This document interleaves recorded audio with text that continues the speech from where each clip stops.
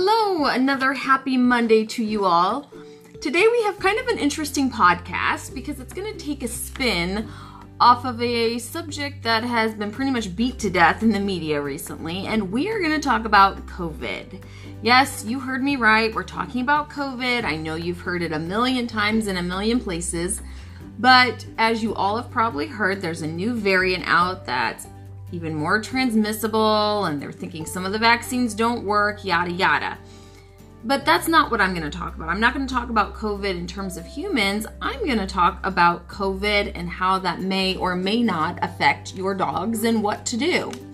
That is some information I feel that's been lacking in the media. It's all about what you can do to protect yourself from others and how to care for yourself with COVID, but there just hasn't been a lot of information out there about protecting your dogs or caring for your dogs with COVID.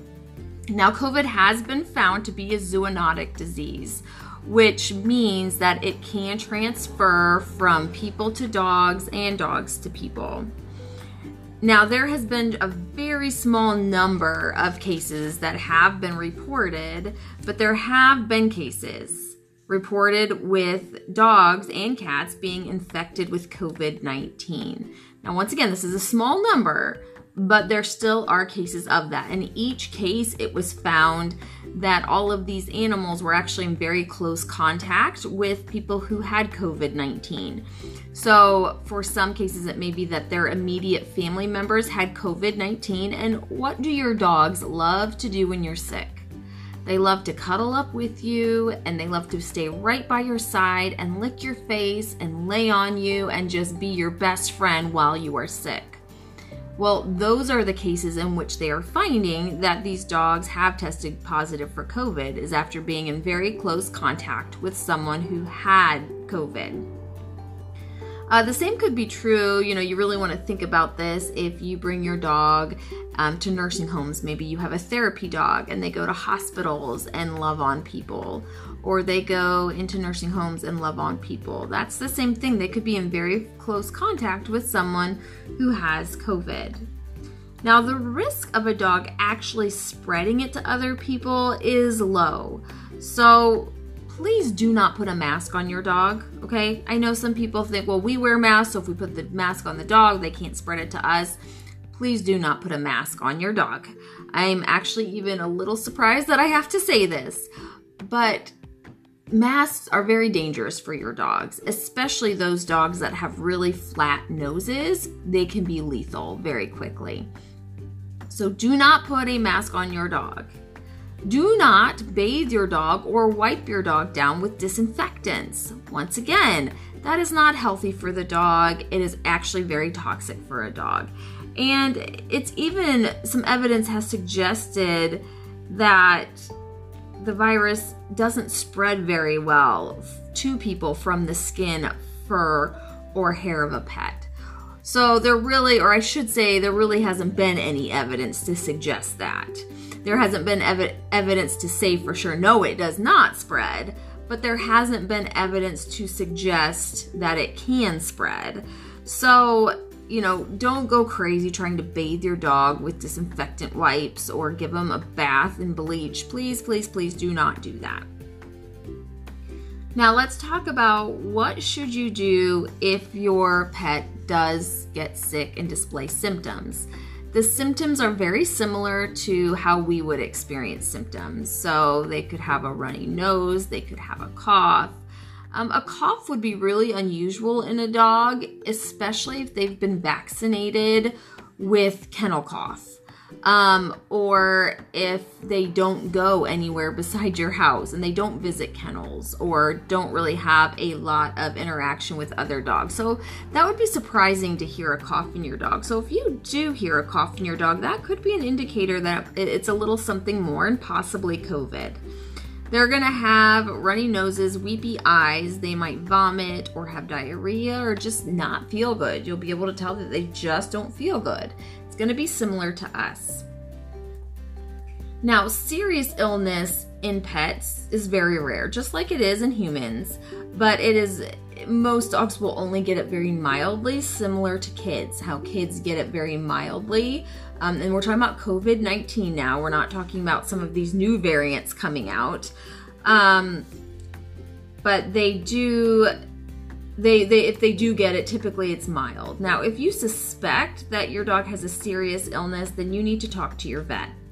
A mild illness can just be taken care of at home, where you let your dog rest, you make sure they're getting lots of fluids, you're trying to give them soft foods to eat that doesn't make their stomach upset, things like that.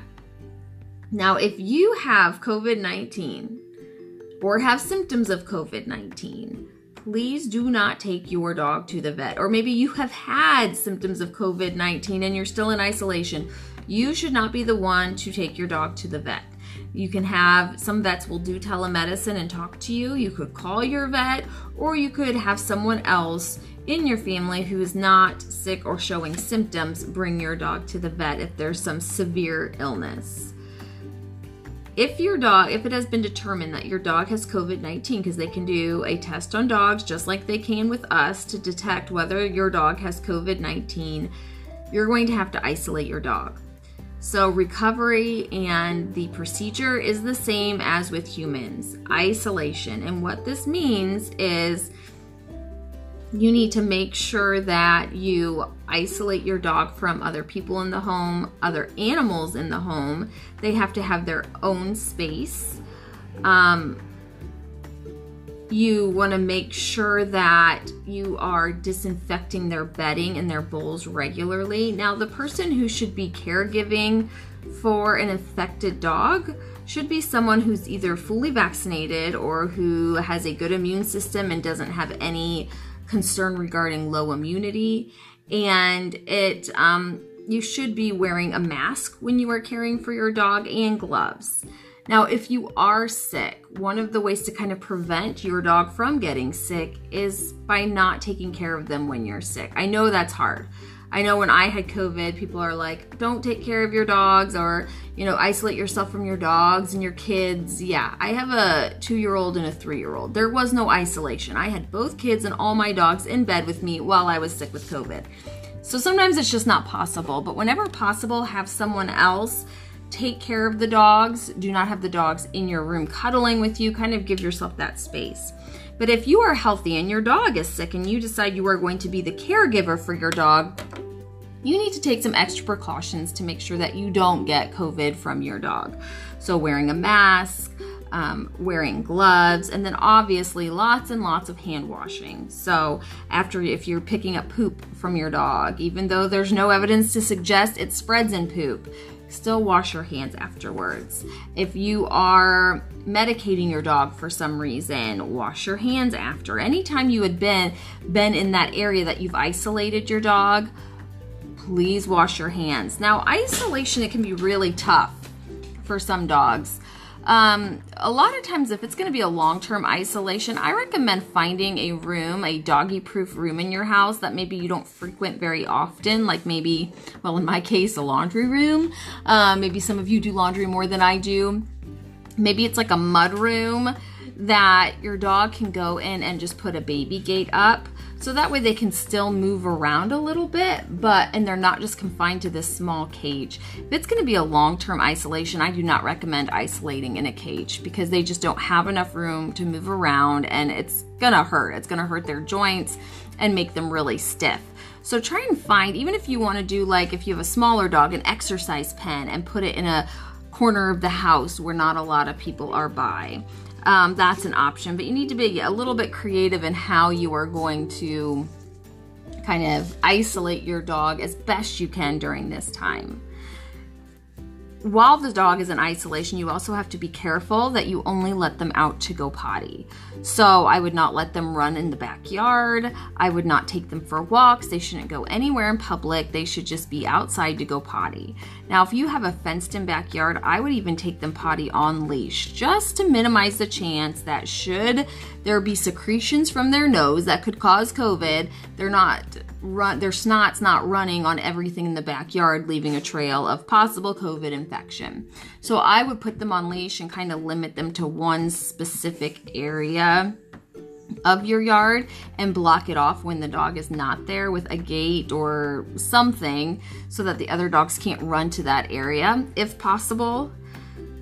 You want to make sure that there is social distancing. I know that sounds really funny. I kind of chuckled a little bit when I was preparing this. Social distancing. So if your dog has been known to have COVID or you suspect it has COVID, you still need to keep a 6-foot distance. So obviously if you're caretaking, you can't. That's why you're going to be wearing your mask and your gloves. But if you've got kids passing by the dog, make sure the dog is out of the way so there can be a 6-foot gap in between. If you are taking your dog, let's say you live in a busy apartment and you can't, anytime you go out, there's going to be other people pottying in the same area. Try and have your dog on leash at a distance of 6 feet from anyone else. Now, when can you end this isolation? So when will your dog then get out of quarantine? So the general recommendations is that they can end their isolation when they're symptom-free for 72 hours, and that means symptom-free without any sort of medical intervention. So without needing fluids or maybe painkillers or anything like that. When they're symptom-free for 72 hours and it's been 14 days since they've tested positive. Or if it's less than 14 days and you get them tested and they test negative, then isolation can end. So let me say that again. So isolation can end when they've had no symptoms for 72 hours and they've either been, it's been 14 days since their positive test, or they've had a recent COVID test and it's come back negative. So that is how you approach it. It's very similar to how you would approach it if someone else in your house was sick, honestly. That's how you would kind of go about it. I want you to know that should your dog get COVID, or even if you guys get sick, there is still training options that Pawsibles has made available, specifically through this COVID era. So when COVID first hit and everything shut down, we worked really hard to restructure a lot of our things. So if you haven't visited our website lately at www.pawsibles.org, you should visit it because we've done a lot of rearranging and added a lot of new products for you that kind of came out of this COVID shutdown and isolation. Because, you know, especially when you're stuck at home with your dog, as many of you have found during isolation probably, or when we had the shutdown, you start really realizing maybe how much training your dog really does need. And there was a record number of adoptions during COVID, the COVID adoptions. Just like people say there's going to be COVID babies in 9 months, well, the COVID adoptions, those went through the roof. And here at Pawsibles, we are always excited when dogs get adopted out of shelters. So that was a huge silver lining as far as I'm concerned when it comes to COVID. However, you might have had all this time with your dog, and now since you've been back at work, or maybe just now you're going to be getting back to work in the next month, you are now having troubles with your dog. Especially, there's a good chance you might start seeing some separation anxiety with your dog, because if you have been home with your dog this whole time and now all of a sudden have to leave, and you know, in a couple more months your kids are going to be going back to school, that's going to be a really hard transition for your dog. So we've tried to make it easy so that you can still train your dog and be comfortable and health conscious while doing it. So we are back to doing in-person. We do a couple group trainings for a few things, such as our Canine Good Citizen test and our socialization class. But we we started back in-person basic manners class and advanced manners class, but these are one-on-one with a trainer to kind of get you through that. We have really launched and beefed up our what we call our virtual classroom. So this is an option for people who either don't have time for in-person meetings or group classes, or maybe you just aren't ready quite yet to get out and about in public. That's okay. It really is. And if you would feel more comfortable when we do one-on-ones of us wearing a mask, we would be happy to do that upon request. Those of us who are vaccinated, which I believe is most of our staff at this point, will come out and meet with you one-on-one mask-free, unless, of course, you have requested it, or if you let us know that you are unvaccinated, we may wear a mask.